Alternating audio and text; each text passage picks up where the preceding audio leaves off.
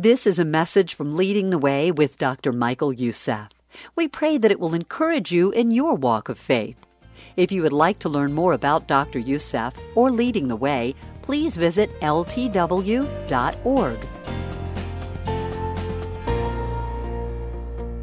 You know, there is a phrase that was uttered by Jesus in Luke chapter 14, and was uttered several times, actually not once or twice.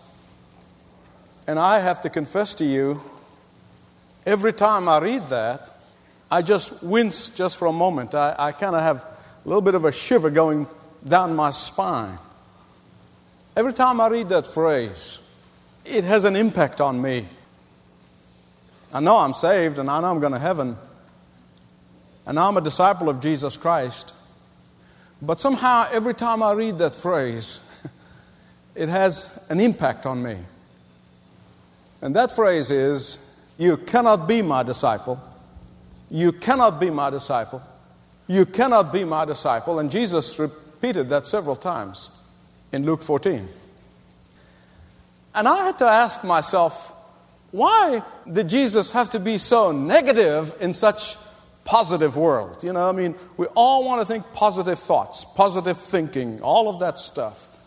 And yet Jesus comes in with such negative statement. Obviously, he has not read the book, How to Win Friends and Influence People. And I have to ask myself, why? Why did he have to put it in the negative? Why did he have to say, you cannot be my disciple, you cannot be my disciple? Why didn't he say, well, if you want to be my disciple, you do this and the other thing? And I'm convinced now, it is because Jesus did not want anyone to follow him for the wrong reasons. Jesus did not want anyone to follow him under false pretenses. Jesus was deeply concerned of those who are merely interested in him because of his power, because of his miracles, because of his wisdom. Those who are merely interested in him because of his provision, because of his healings. And so he looks at the multitudes of people, multitudes, who are pushing and shoving and straining to follow Jesus. And he said to them, unless you carry your cross every day and follow me, you cannot be my disciple. Jesus, what are you saying? He is saying that if you want to be a disciple of Jesus, you got to be loyal to Jesus. You got to be able to love like Jesus, and you got to be able to live like Jesus. So what is loyalty to Jesus all about? What does it look like? You know, there's one thing about Jesus. He can never keep you guessing. I mean, you don't say, well, I wonder what he meant by that. I hate it when I hear preachers saying, what Jesus meant was, well, we know what Jesus meant. You don't have to tell me what he meant. He always meant what he said, and he said what he meant. There's one thing about Jesus. He would not have made a modern-day marketing executive. Now, marketing executives, forgive me ahead of time, okay? I have nothing against you. I love you. I think you all do a great job. And I'm not patronizing. But I think Jesus would not have made a good marketing man. Why do I say this? Because the very essence of marketing is a large crowd. The very core of marketing is you have as many people as possible exposed to your product and buy your product. The very success of marketing is number. Make it faster, sell more. That's what they tell me, the marketing people tell me. By the way, there's nothing wrong with that, as long as it's done honestly and truthfully. Nothing wrong with it. Nothing wrong with it. Marketers, however, understand the psychology of buying. They understand the psychology of the buyers. And many people buy a product not because they need it, but because somebody else is buying it. And that's why they use the so-called stars and celebrities to advertise. And you know what? Marketing psychologists understand teenagers. In fact, that is the very core of their marketing to teenagers. You see, it's not because you need this $500 shoes. It's because Sue's got it, Oh, Bobby's got it, therefore I've got to have it. It must be good. In fact, I read a story about a country store owner who really had a hard time people coming into his store. And he was really having a hard time attracting customers. So this clever country store owner had an idea. He went out and he went to all his friends and he borrowed their cars. Hey, can I borrow your car for a day? Can I borrow your car for a day? Can I borrow your car for a day? Sure enough. And he filled the front of the store with cars, borrowed cars. You guessed it. Within a few days, he was doing roaring business. People thought, man, this must be a good store. Let's go to it. And he's become successful. In fact, when we travel in a foreign country, in a strange city, looking for a restaurant, my wife's wisdom always is, let's find a restaurant that has a lot of people in it because they're bound to have good food. Here's a restaurant, it may have great food, but if it's empty, it's not good. Who am I to question my wife's wisdom? I go along. Marketing is great. And I want to show you that marketing that is not done honestly doesn't fit with Jesus' bill. Look at verse 25 of Luke 14. Verse 25. Prior to that, you see, Jesus gets a huge crowd. I mean, it was a large crowd of people. They were all pushing and shoving. Man, that's a marketer's dream, right? It's a marketer's dream. And the Bible said great multitudes were following him. And then what happens? All of a sudden, winsome Jesus becomes winnowing Jesus. Why? Lord, what are you doing? What are you trying to do? You're trying to get rid of people? Wouldn't you like to brag about how many thousands of people are following you? Isn't that a great... Man, do you understand? People have to pay money for this. But you got to understand this about Jesus. If you want to be a disciple of Jesus, you have to be loyal to Jesus. Now, beloved, I want to tell you something. There is so much cheap grace that has been dispensed to congregations and to people and through preachers and teachers throughout this land and throughout the world. There's so much cheap grace that has been dispensed. It breaks the heart of any sensitive Christian. And mostly for one reason. They do not want to offend anyone. I'm convinced Jesus did not want to offend anybody. I don't want to offend anybody. I don't want to be offensive, but I want to tell you something. Listen to me very carefully. If I lie to you in order not to offend you, I've already offended you. If I tell you half-truth in order not to offend you, I've already offended you. If I tell you what I know you want to hear, but it's not the truth, then I've already offended you. In fact, I have greatly sinned against you. Loyalty to Jesus requires blazing integrity. And integrity, beloved, is on the list of the endangered species in our culture. We are seeing company executives who lie and cheat and deceive their stockholders in order to enrich themselves, and they think there's nothing wrong with that. We are seeing journalists and writers plagiarizing and making up stories and fictitious events, and they see nothing wrong with that. We are seeing preachers in the pulpits who have messed up lives, and they have watered down the truth that you can't even recognize it, and they think there's nothing wrong with that. We are seeing students in greater and greater number who are cheating on their exams, and they're plagiarizing term papers from the internet. They see nothing wrong with that. Television program after television program is designed to glorify deception. And we see nothing wrong with that. No wonder less than 13% of the population in the United States of America believe that the Ten Commandments are applicable to us today. Less than 13%. No wonder we're in the trouble we're in. I want you to hear me right on this one. Because it all began with those of us in the pulpits. When we have begun to place marketing ahead of truth.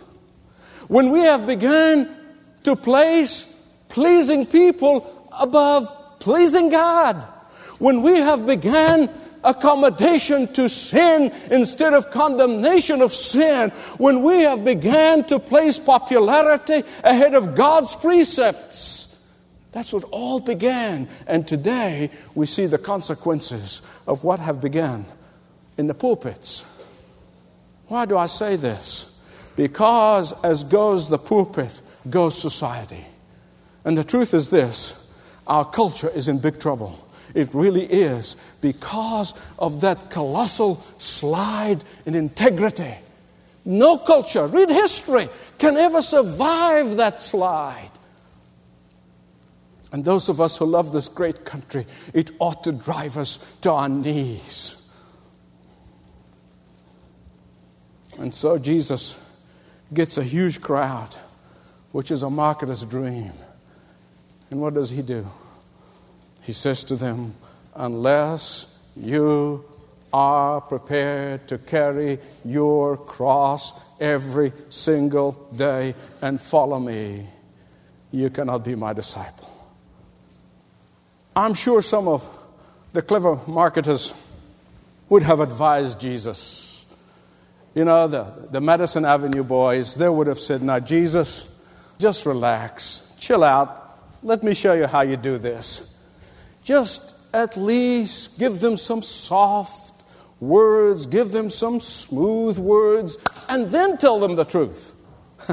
Jesus, at least let them follow you for a while. I know they will fall in love with you, and then tell them about the cost of discipleship. Jesus, at least let them see how wonderful you are, and then tell them the cost of following you. Jesus, at least let them gradually understand the importance of eternal life, of the all-important decision of following you because of their eternity. Just give them a chance first. Jesus, at least let them hear about the good things that you are going to give them, the forgiveness of their sins, eternal life with you, peace of mind, freedom from anxiety and fear, and tell them about the importance of loyalty to you later on, but not up front.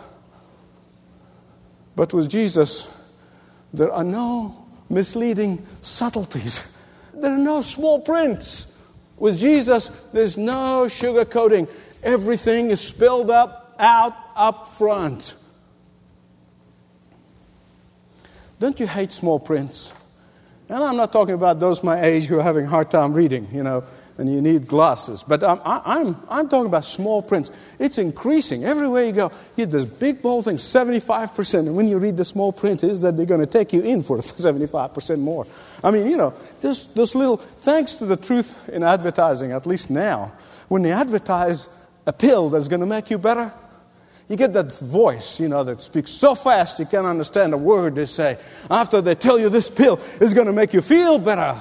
Oh, but it's going to give you a headache, diarrhea, cramps, heart attack, liver problems, kidney disease, blindness, your hair will fall. But it's going to make you feel better. Don't you love that? Whew. Integrity is the integration. Here's what you believe, and here's how you live. And when the two are integrated, that's what integrity is all about. No discrepancy.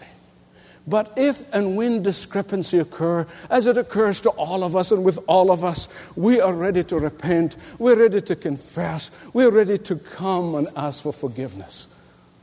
Not pretend, put on a mask. Where there is no integrity in preaching, we cannot expect integrity in living. Where there is no integrity in the pulpit, there can be no integrity in the pew. And that's where the all began. In fact, a sad story, funny but sad, told about a man who was a Baptist deacon. He has a cow for sale. And he advertised the cow for sale, so a man came over to look at the cow. And he said to him, how much is this cow? He said, it's $150. He said, okay. How much milk does it give every day? He said, 4 gallons a day. He said, how can I be sure that it gives 4 gallons of milk a day? He said, you can trust me. I'm a Baptist deacon.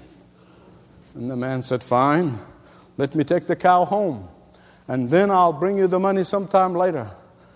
I am a Presbyterian elder. The man took the cow, went home, and the deacon went back to his house. He asked his wife, he said, dear, what is a Presbyterian elder? She said, I see. The Presbyterian elder is about the same as a Baptist deacon. And the man said, oh dear, I've lost my cow.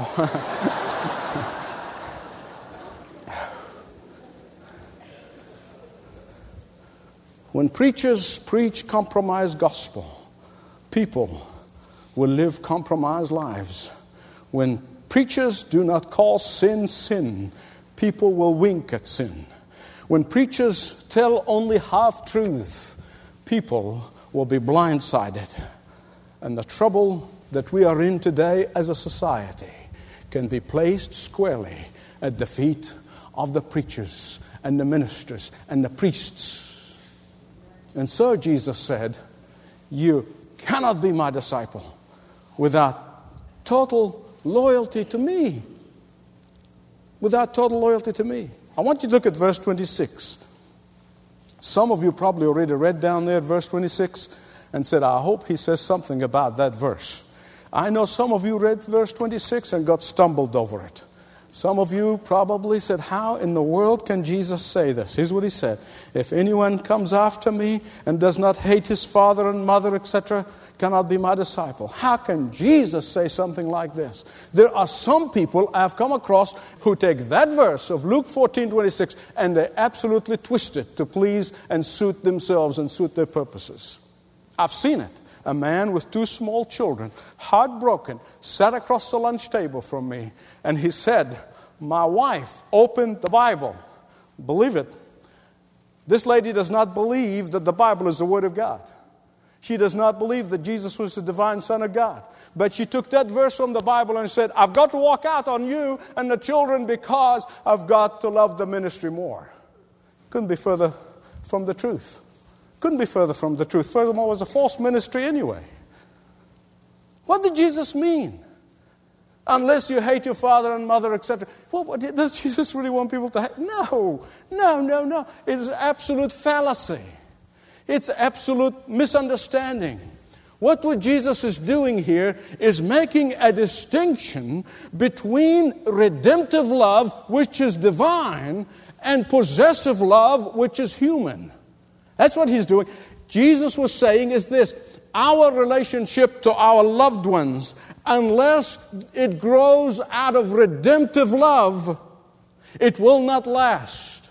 He is saying that if a husband and wife love for each other does not flow from Christ's love for them, it is possessive love, not redemptive love. Jesus is saying that possessive love is selfish love. But redemptive love is self-giving love. And selfish love is doomed to failure. But love that comes as a result of total commitment and total loyalty to Jesus Christ is a love that can only grow deeper and stronger and higher. That's what it means. I want you to hear me right, please. When Jesus is unrivaled in your life, when Jesus is unrivaled in my life, your love for others, my love for others will be real and genuine, not selfish and possessive. And so, what does loyalty to Jesus mean? He said, unless you carry your cross, that's identifying with me every single day, no matter what the cost, you really shouldn't call yourself my disciple. That's what loyalty to Jesus means. You cannot call yourself my disciple without total loyalty to me. You cannot call yourself my disciple when you are keeping your mouth shut about me. You cannot call yourself my disciple when you are ashamed of my name. You cannot call yourself my disciple when you deny on Monday what you profess on Sunday. You cannot be my disciple when you habitually practice deception. You cannot be my disciple when you worship gold more than worship God. You cannot be my disciple when your pursuit of happiness is far more important to you than the pursuit of holiness. You cannot be my disciple when success is far more important to you than surrender. You cannot be called my disciple when you spend more time in front of the idiot box than with the holy book. You cannot be called my disciple when power is more important to you than prayer. You cannot be called my disciple when truth means less to you than treasure. Amen belongs here.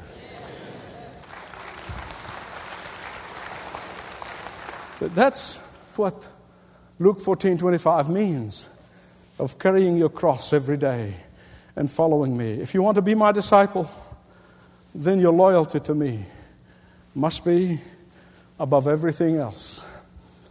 Even if that loyalty causes you embarrassment among your peers. Even if that loyalty causes you sacrifice, it is nothing in comparison to His sacrifice.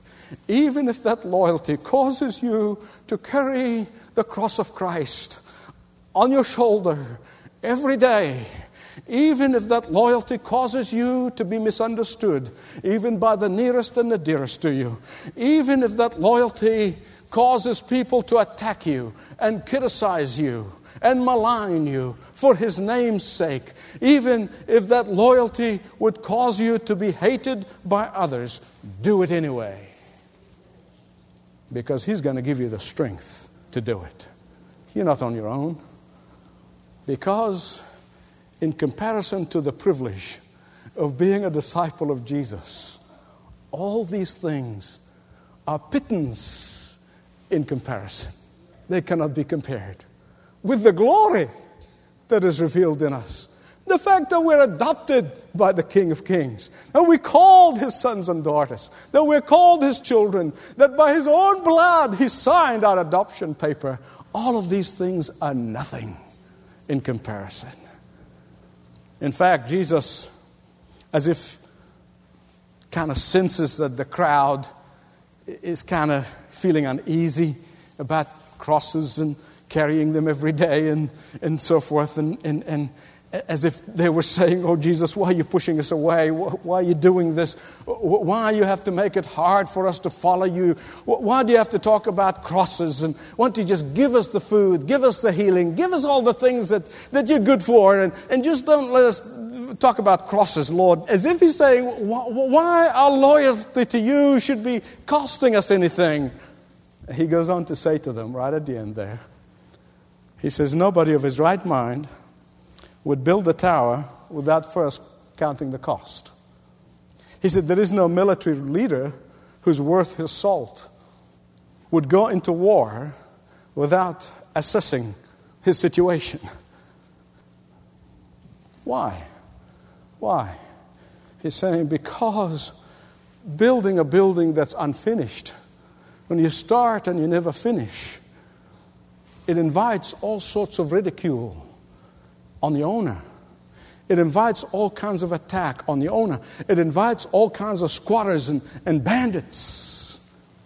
In the same way, if you claim to be my disciple and have no clear-cut loyalty to me, you will invite ridicule upon Jesus' name.